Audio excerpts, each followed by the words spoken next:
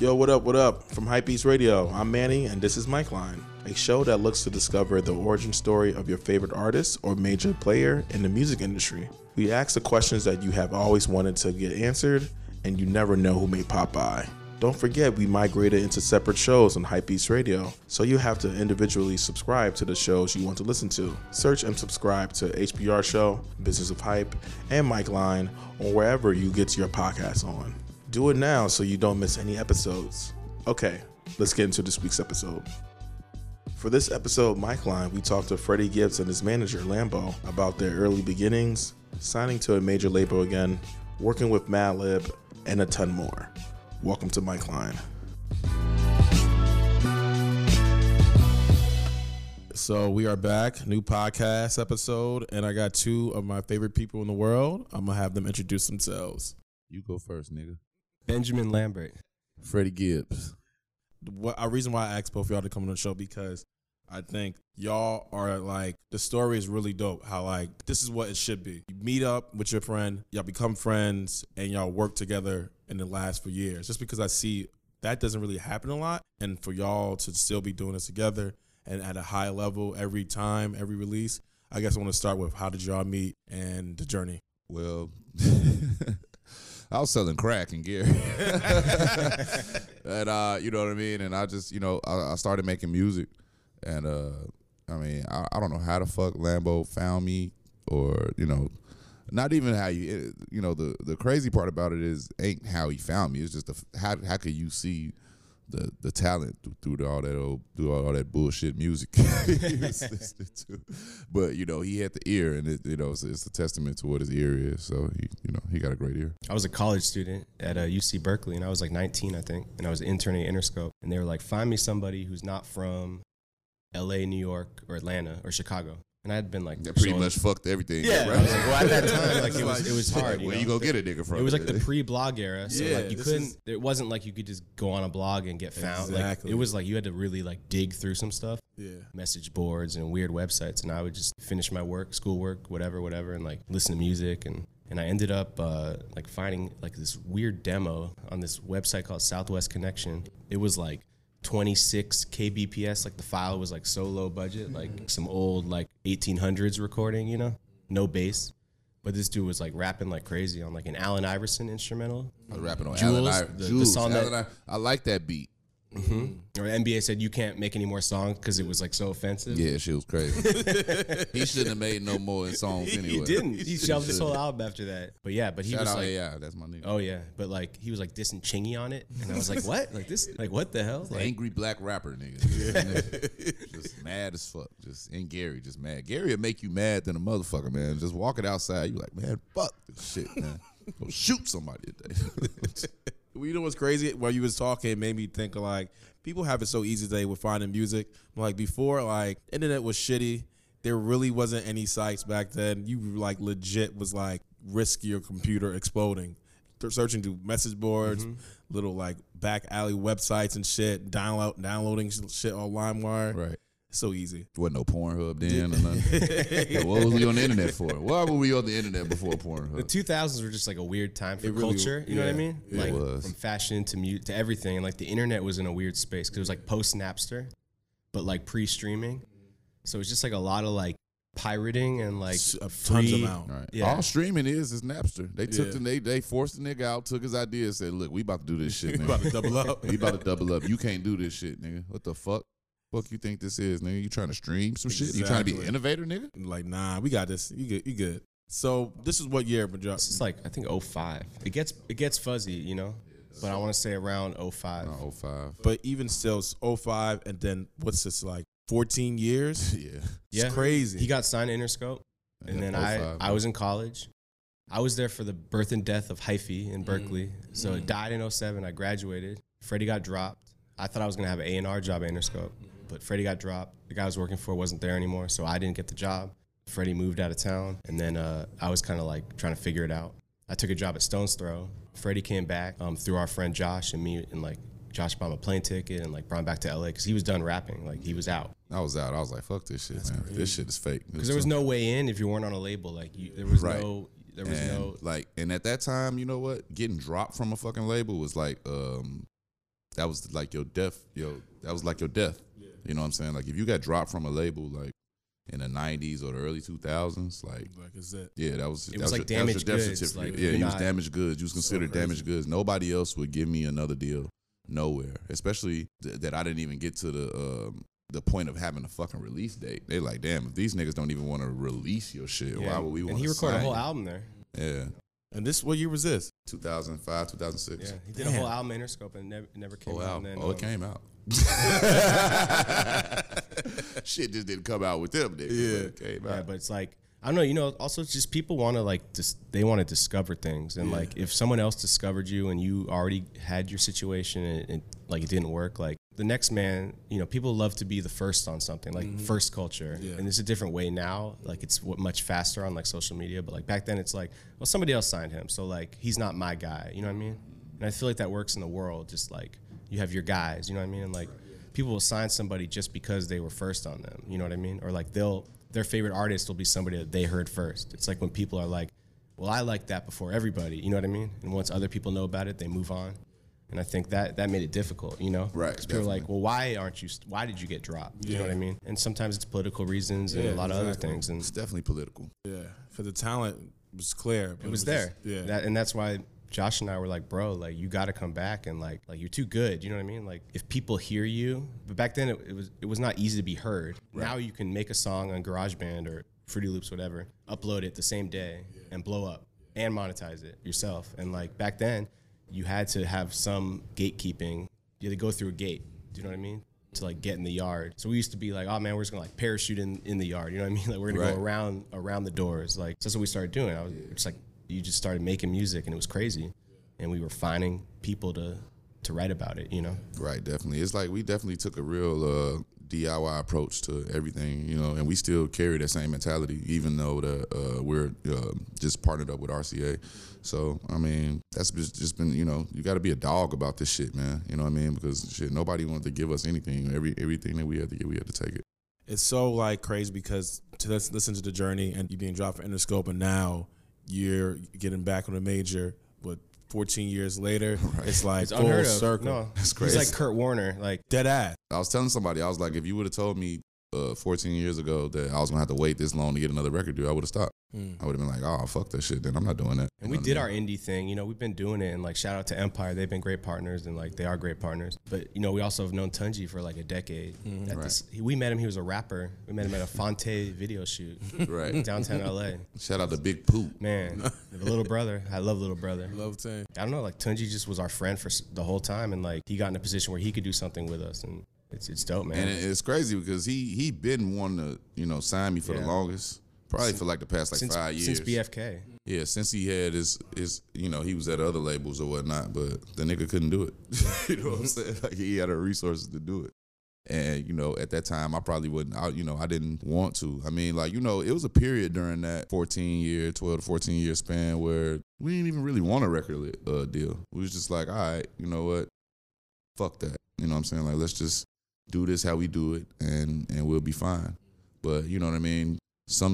But in all essence of that, we outgrew that mentality, so to speak. So like now, it's like what we're doing is kind of like it's too big of a deal not to, you know, to have it on the highest platform. And to have some like real marketing behind it, because we've never really like spent money on marketing, you know, and it's like, that makes a difference, you know? Yeah, definitely. I mean, you know, that's honestly, I think that's the only difference between myself and some of my peers, you know what I mean, is the marketing dollars that's been spent on them. It's been millions spent on a lot of these guys. You know what I'm saying? But yeah, I'm still like talent level wise, I'm still just as great as them. And you know, it's gonna be an interesting year. You know, I was about to ask because you know Freddie Gibbs with steroids on it is some whole other shit. You know, and it, like from the outside looking in, it's like I like all the previews, the like stuff on social. I love the prints that we've been making, and like I was like, oh shit. Right. Like the anticipating is like, you can feel it. You're talking about like the zebra and all that? Yeah. Like, Jeff Jank, Love shit like that. But I also want to ask like the longevity, just because it's hard to last in music, especially hip hop. Right. Just because now it's just like you can be there and then gone. So what do you credit that? Really just me and Lambo, like I said, having an ear knowing where, you know, just being strategic about what the kind of music we drop, staying not getting caught up in the hype of shit, but not being too nostalgic at the same time. You know what I mean? Like, kind of, you know, it's an art to that, like staying in the middle of that, because that's where your longevity lies. You know what I mean? Like, you could be like, you know, I don't want to name no names. You could be like, you know, you could easily put yourself in a box. Yeah. You know what I mean? And say like, oh, this nigga does just like rappity rap hip hop, or this nigga just does like all trap. We never put ourselves in that box. You know what I mean? Like, I'm the most versatile rapper, period. So I could do anything. So why would I limit myself to say this or this? Well, I'm gonna stop the money, you know what I'm saying, on this end, you know, when I can get it all. So it's just like, I think, honestly, for us, I think our versatility drives our longevity. I think just like also musically, we've always tried to stay a couple years ahead of everybody and ahead of ourselves, where it's like when we finish something, we're already having conference. We talk every day for like 2 to 4 hours every day, like about creative and everything. And like, we'll be like, all right, what's the next project? Like, we're always doing that. And even like Pinata, that was happening during like BFK and ESG and all that stuff and Cold Day in Hell. But like, we were recording that for like 3 years, you know? And back then it was unheard of for like Freddie Gibbs, who was doing like stuff with Jeezy and like like, you know what I mean? He always was doing both, but like people were putting him in a box of like trap at that time. And he was recording an album with Madlib with like Raekwon and Danny Brown and Earl Sweatshirt, and like no one was doing that. And a lot of people now do that because I feel like we're in a genre-less world now, you know? Yeah. Where it's like, because of festivals and like it's like playlist culture instead of like CD culture, you know? Right. And like, I feel like we really paved the way for a lot of that with that. And just even like producers we worked with, like you worked with like K Tronada and like Frank Dukes, like before a lot of people, and like Kenny Beats, like we worked with him like just before the real wave, and like that's just because like, I don't know, we're fans of music, so we're already listening to these people, you know, right. And we reach out and vice versa. And, yeah. One of my favorite covers all time, freshman year, 2010, XXL. Wow. And it's hit me, that one, it's like, I love that cover. One of the reasons why I love that cover is one, I was interning at XXL at the time when I was in college, and I didn't know anyone. I think that was like, I was like I knew of Wiz a bit just because of Spitta. I was a huge Spitta head, but I was like, damn, who's this? And I remember reading your the bio, and the first thing I said, this dude from Gary? Michael right. Jackson crib? And I was like, oh, all right, let me just listen to stuff. And Babyface Killer, oh my God. Yeah. I was like, whoa, this is crazy. Yeah, man. So I definitely, that cover introed me to not just yourself, but like, I remember immediately going to J-Rock and listening to Come Home. Mm-hmm. I remember immediately going, like, figuring out who Big Sean was, all that stuff. And I just think that cover was a really iconic moment. So I just want to take me back to that time then, and then the cover. Because I'm just interested, was the cover day like for that? It's crazy because, like, I mean, you know, glory be to God. I don't even know if I was supposed to be on that shit because I was the only guy that didn't have a deal. That's what I was just about to say. I think what stuck out was that you were completely 100% independent. Yeah. 1,000% independent. Yeah. I was like, okay, you know what I mean? So maybe I was on the cusp of getting a deal, you know what I mean? But, you know what I'm saying, man? My dad always told me, you know, always be so good that you can't be denied. And I just think that the music at that time was just so mind-blowing, like you couldn't deny it. They could try to stomp my fire out all they want. All these political motherfuckers can keep me out these labels, all this shit, kick me off radio stations, ban me. Motherfuckers can ban me from like satellite radio and shit like that before, you know what I mean? So like a lot of motherfuckers did everything in their power to put my fire out, but they couldn't, you know what I mean? Because this shit's supposed to happen. Can't stop it, it's fate, my nigga. So that's how I looked at it, because I didn't have any leg up on anybody. I didn't have no special hookup, you know what I'm saying? Like getting on that cover or nothing like that. I ain't had no, like, you know, no inside information. I ain't have no nothing, you know what I mean? All I had, I walked in that motherfucker was just with my talent, and that was that, you know what I mean? But that cover was definitely iconic. There's some great MCs on there, you know what I mean, that's still around. Yeah, definitely. Like, I think that, to me, that's my favorite cover. Yeah. We were trying to go to 2011. I was like, if you look back, like, that cover was, like, perfect. Yeah, that one and the one after it was good. I think that was probably the best one, and then the one with Kendrick and Meek and them. Run me through that day. What was it like? That day was actually, I don't know, it was a crazy day. Because, you know, it was a bunch of rappers in that motherfucker. A lot of them niggas had egos like a motherfucker, you know what I'm saying? So, really, I wasn't really fucking with none of them in the room. I'm gonna be honest. You know what I'm saying? None of them niggas. The only one I really chopped it up with was J-Rock. Can't forget OJ the Juice Man. Oh yeah, OJ the Juice Man. I fuck with OJ the Juice Man. He's the wild card on that cover. Bro, that's so crazy. I tell you, OJ the Juice Man was that nigga. He was cool. Bro, he's influential. His super ad-libs. influential. Yeah. Super. And everybody's cool. Everybody was cool, but I ain't really, that day I wasn't really fucking with nobody and the attitude. Niggas was in there on some Hollywood shit. but it was a good experience though. The crazy part about my freshman cover shoot is Kendrick Lamar was there. Yeah, he came. I heard he came with J-Rock. He came with J-Rock, and it's like we knew that nigga was gonna be on there next year. He was like rapping for his life at that time. Like anywhere there was rappers, he was coming and like rapping. Yeah, like when was, J-Rock was doing a cypher, he was coming too. You know? Yeah, we was doing shows. Kendrick was opening up and shit. You know what I'm saying? So he was on the grind. You know what I mean? It's like we knew, niggas knew like he was gonna, do what he do what was projected. He was good. He was great. When did you meet Madlib? Wow. Do-over I met Madlib, the do-over in Los Angeles. I have pictures. in like 08. Yes. I think 08 or 09. I was working at 08, Stone's 09. Throw. And I was a Madlib fan, like growing up, Yeah.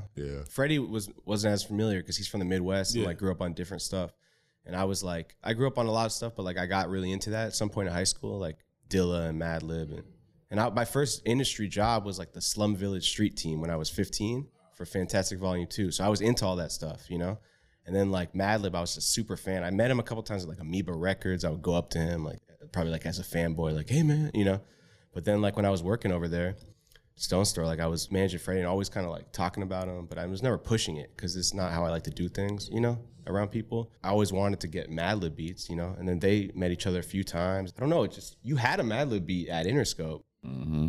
Deep off Pinata was a beat that he had in 05 that I gotten through Egon in 05. Damn. I got beat CDs back then, and he never used it. And we used to drive around bumping it, be like, "Oh, this would be dope," but like, we can't work. How are we gonna work with Madlib, Right. And then we ended up using it on that album like later. But they met and we just started working. We had like 15 beat CDs. That's crazy. Yeah, it just became it's a friendship at that point. It was easy. You know what I mean? It was organic. You know what I mean? And it's usually things come out better when it's that way.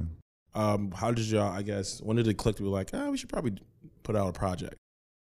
Probably when we got so many songs under our belt or whatever, Like I said, man, the first one I was really just shooting in the dark. I didn't really understand what it was yet.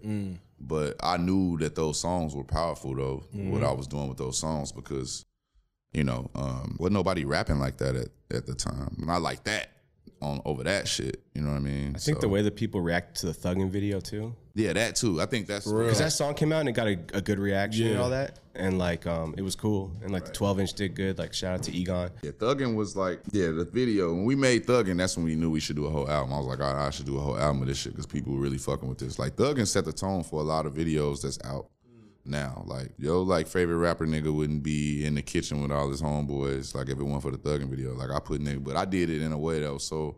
It was artistic. Still a story. Exactly. It's still a story. Like these niggas just stand in the kitchen. That was like GTA in real life. Yeah, for like, real. Yeah, like nigga, I was in that motherfucker cooking crack for real. You know what I'm saying? I remember vividly watching. I'm like, oh shit, this is crazy. Yeah, it was niggas in there smoking crack, cooking crack. It was, it was a very vivid depiction of what really transpires. Curious, like, were y'all surprised about just the general widespread like praise it got? Like, I don't think anyone said any negative about the album. It was just like, this is one of the best of the year, hands down. Yeah, definitely. I mean, shit. It was. I think that it's definitely a classic. I feel like now, like when we put Bandana out, people gonna go back and revisit Pinata for sure. Because I mean, they so closely related. You know what I mean? So and honestly, I think this one is a classic as well. In its own right. You know what I mean? I haven't listened to Pinata probably in the last, ever since I started recording this shit. I don't even listen to that because I didn't want to bring any remnants of that to this. I don't think neither of us really listen to any of the old music. I don't listen once in a while. Yeah, it'll pop up on my iTunes. I'm but like, oh, that's cool. I did that.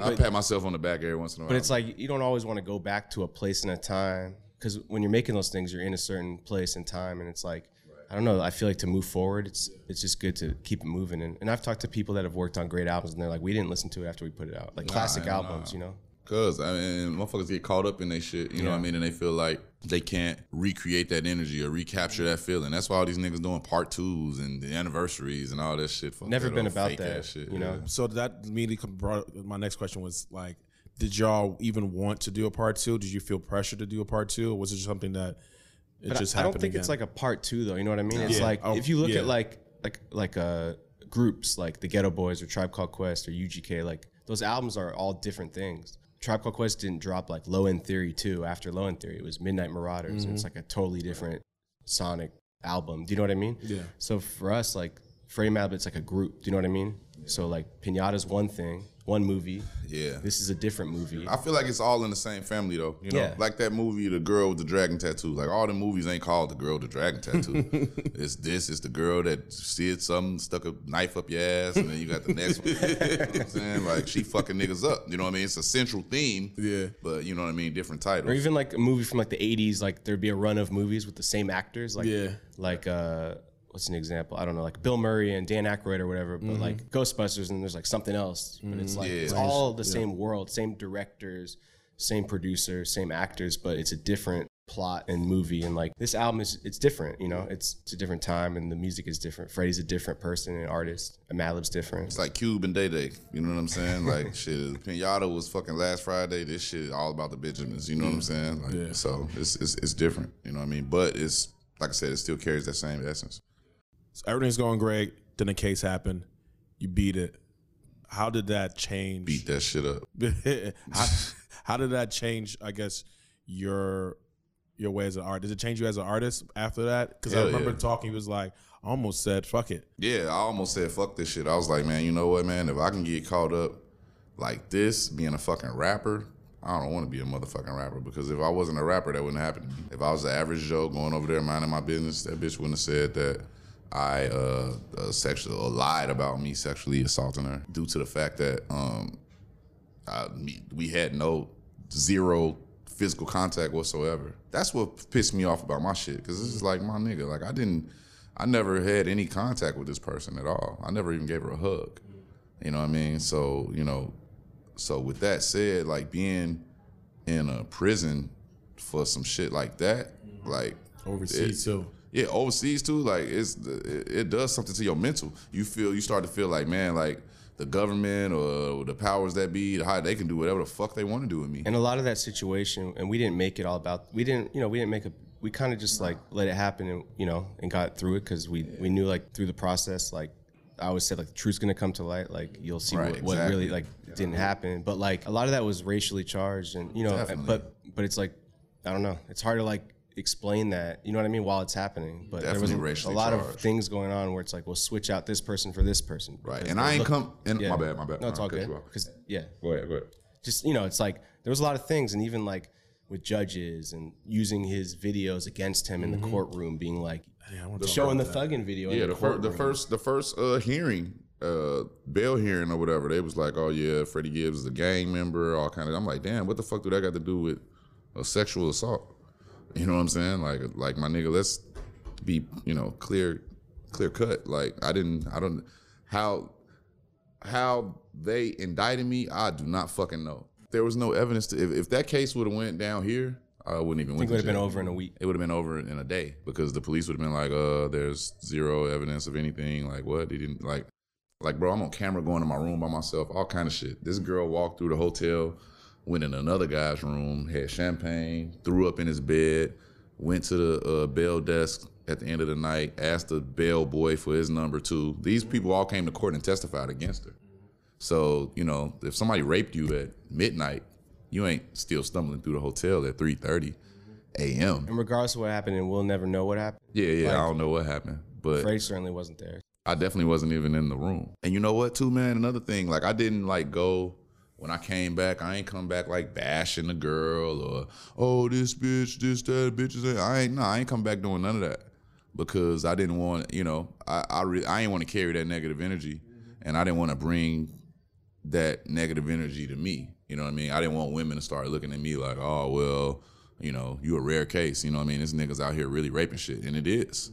You know what I mean? So I don't want to like discount, actual victims that's out there, getting violated, you know what I mean? When, because, shit, we gotta stick together in this shit, man, because it's some sick motherfuckers out here, man. Yeah. And, I definitely didn't want to downplay none of their struggles and none of their pain. I I got a daughter, you know what I mean, a mom, a sister, you know, nieces, like shit. God forbid anybody do anything to them. So, you know, I understand that standpoint. So you came back and you stopped making music for a while. Yeah, I was about to say fuck all of this shit. I ain't want to. I think you had to get back comfortable. You know, like I mean that situation was crazy. Do you know what I mean? And it's like, I think Freddie had to really. It was like coming home from war or something, where it's like that's like a shock, and it was just like for all of us because it was exhausting. Like, I had to deal with 11 lawyers in 3 countries, and I couldn't even talk to him for like months at a time because he's in a prison cell. So I'm like dealing with these people, then he's dealing with them on his side, like seeing them in person, and like. So for all of us, it was like a very tiring and like grueling situation. I think when he came home, he just wanted to be with his family and like. Yeah, I just wanted to just be with my family, man. Like I didn't even want to be in the public eye. You know what I mean? Like part of me was fucking embarrassed. What the fuck? Like I don't want this shit on my fucking name. Like I don't want to be associated with nothing like this. But you know, everything happens for a reason. And like now, like I said, I could be an advocate for, you know, victims and like guys that get falsely accused, and you know, on both sides, on both sides of it. You know what I mean? Not just guys that get falsely accused. Like I said, rape victims and sexual assault victims as well, because you know that's a fucking sick crime. I think shit. They talking about all this prison reform shit. You need to up the time on that shit. Yeah, 100%. You know what I mean? Like I got homies that's doing 20 and 30 for selling fucking crack. And you got these like rapist niggas walking around getting out in 3 years, and all they got to do is register themselves as a sex, you know what I mean, a sex offender, and that's bullshit. I did that shit. Look, it's crazy. On my old block before I moved to my new house, I had a motherfucking sex offender staying next door to me. You know what I mean? So I'm like, oh no, I got to get the fuck out of here. You know what I'm saying? Like, what the fuck? Like one night I came home, it was a whole bunch of like SWAT team van, like a whole like police raid, like right in front of my house. That's crazy. So I'm thinking like at the time I was with my baby moms, and she calling me and she like, yo, don't come home. I think the Fed's here to get you. And I was like, what? I said, bitch, what the fuck you talking about? I'm right down the street. And I turned on the block and I said, shit, it is the Fed. She said, don't come home, don't come home. I'm like, fuck. That's crazy. You know what I'm saying? I'm like driving to the motherfucking police scene. Yeah. And I'm like, damn, bro, like what the fuck? And all I could think about was my daughter. I'm like, should I turn around and run? But I was like, man, my daughter in there, man. I was like, man, fuck it. I'm just gonna go turn whatever the fuck it is, I'm just gonna have to just turn myself in. And this was after coming from that. Yeah. So I'm like, man, the police or something got it out for me. You know what I mean? They couldn't catch me up on that bullshit over there. So I'm like, these niggas about to fuck me over. They got the feds at my house. I'm like, man, fuck it. I pull up to the house, get out of the car. I was like, yo, I got 2 guns in here. I had the guns out. I'm like, surrender, you know what I'm saying? Get on the ground. Motherfuckers walk up to me like, oh, we ain't looking for you. I was like, what? Man. They was like, oh, nah, we here to bust this dude next door. He doing kitty porn. I'm like, y'all niggas brought a SWAT team out for the kitty porn, nigga? And I was like, nigga, how come y'all ain't notified us as neighbors that we got a nigga doing this shit next door? Y'all just bust out SWAT team. And like when I saw the feds jackets and shit, it wasn't like FBI or DEA, so I knew it didn't have shit to do with It was me. like the internet police, right? It was like something icy. It wasn't ICE. It was something else. That's crazy. Some internet shit. People that used to get you when you used to pirate off Napster. Yeah, pretty much. Exactly. You know, well, they got a whole goddamn task force with motherfucking AR-15s and everything. And they was like, oh, it's just the wrong house. My bad. It's the next door. I'm like, motherfucker, what That's the fuck? crazy. Y'all scaring the shit out of me like that, man. That's crazy. Yeah. The music since then has been fantastic, I think. And it's been like, each project has been like its own story, what you were saying. And so I just think the last, it was like 2 years ago? You Only Live Twice? Yeah, You Only Live Twice was like 2017. 2017? And then last year was Freddie and Fetty. Making these projects, I guess it seems like you're having fun again. Yeah, definitely. How did you get back? Making You Only Live Twice and making Bandana, I was pretty much making those at the same time. Those was fucking hard, difficult projects to make because I had to get back in the swing of rapping and getting, my shit back together. I mean, shit, man, just, praying on things and just finding my inner peace and just, being in a positive mind state, got me, back to having fun in music, you know what I mean? Because shit, I lost like over $500,000 fucking with that case. It was a point where it was like, goddamn, nigga, I might have to rap. It's just, to bounce back, you know what I mean? Because, I don't want to go back to the streets. And, I was just like, man, I love this shit, and you know, the game loved me back, so I gotta give back to it. I couldn't just stop, you know what I mean? But it did get to a point where I did want to stop, but then, you know, I had to think about like all the people that made, you know, sacrifices for me, you know, to even be where I was, like, you know, Lambo and Josh and stuff like that. So stopping would have been like, you know, shitting on them, and I didn't want to do that.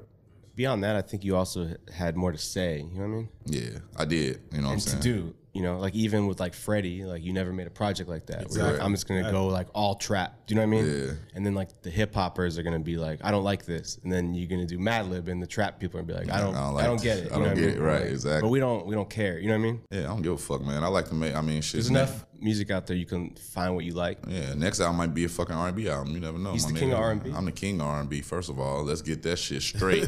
Fuck all these niggas going on these tours and shit. I see the Millennium Tour. Y'all ain't got your boy on there. Fuck all y'all niggas.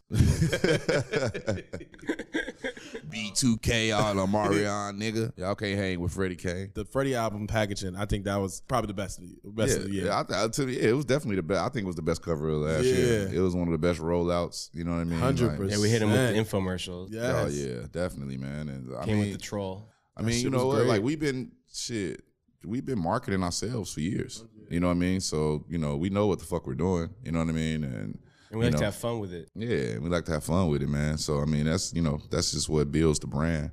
You know what I mean? Like it's the whole process of us putting the Freddie project together. You know, we was on the phone and just trying to like fucking like figure out the fucking title. Yeah, like the title, how it's gonna look. Thank you. The title made it what it is. It made it what it. You know what I mean? The rollout, it made it. You know, the look of it and all of that. Because I could have put them same fucking songs and had some dumbass title like "Live from the Streets" or "In the Gutter," you know what I mean? And it wouldn't have had the same fucking impact. Exactly. You know what I'm saying? Like that's why I tell niggas like music is a total it's not just making the fucking music. It's the whole package that goes along with it. You know what I mean? And it's fun to play with like juxtaposition. Yeah. Because it's like you watch a movie like Drive or something, and like it's just like hardcore, like that's one of my favorite movies. It's a great movie. Shadow of a Doubt was like really inspired by that movie. Yeah, it was. The art, everything, and the music. But like soundtrack, it's crazy. But that's what I'm saying. Like that's a hardcore movie. It's super violent, but the music is like beautiful. You know what I mean? 100%. All that like Johnny Jewel, like Kavansky, and all that. So it's like the juxtaposition. So like with Freddie,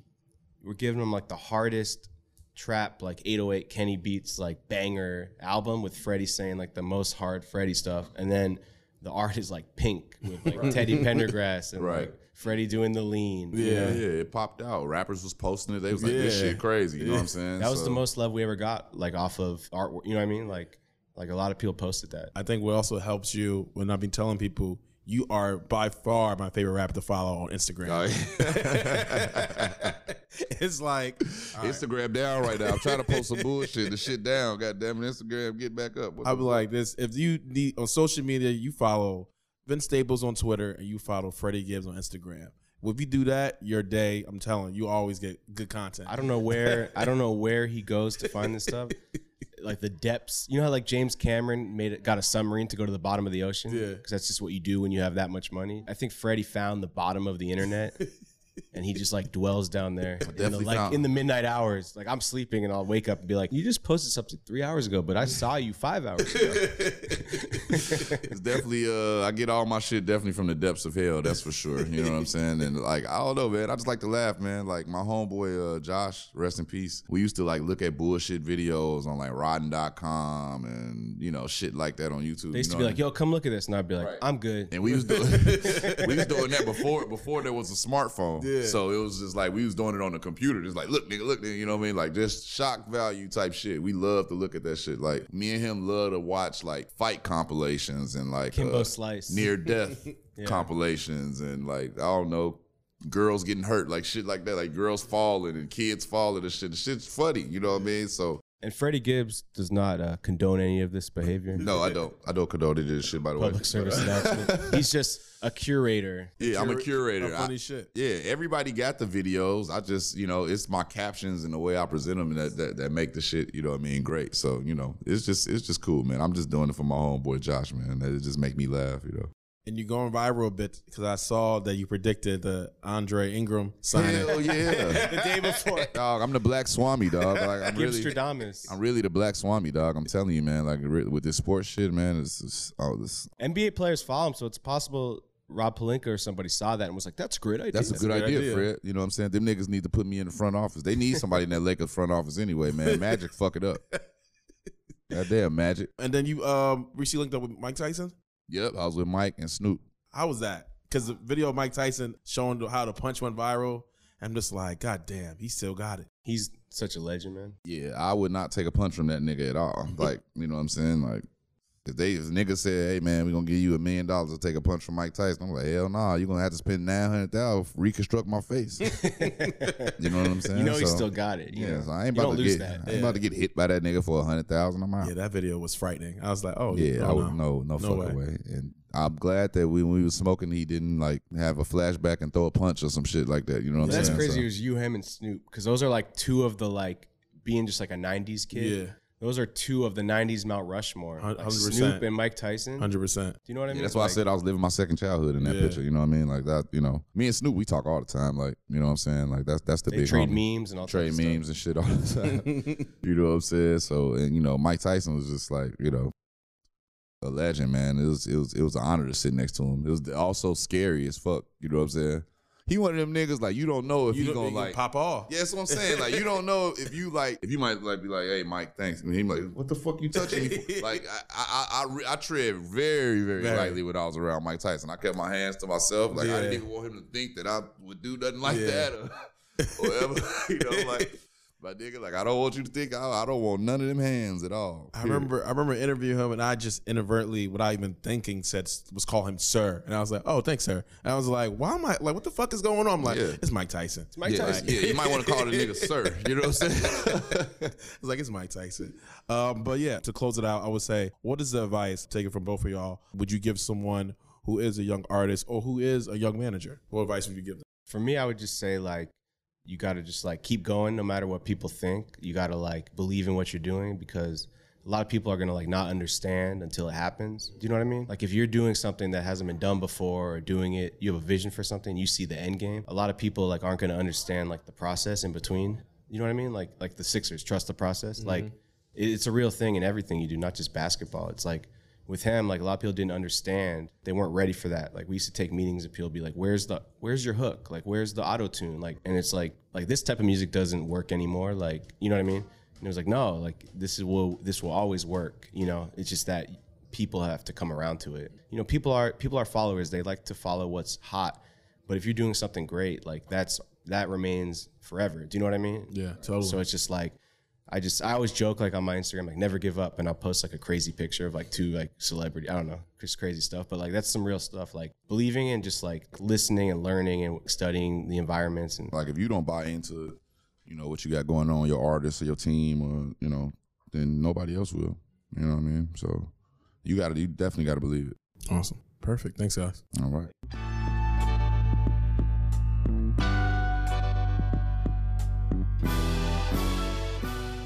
That's today's episode of Mike Line, and thanks for tuning in. You can listen to more episodes of Mike Line and keep up with everything Hypebeast Radio at hypebeast.com/radio. Subscribe to Mike Line on Apple Podcasts, SoundCloud, Overcast, Spotify, or wherever you listen to podcasts on. Feel free to reach out to me on Twitter at ECM_LP and follow Hypebeast Music for more original content and music news. Let us know who you like to have on the show, and thank you for listening to Mike Line.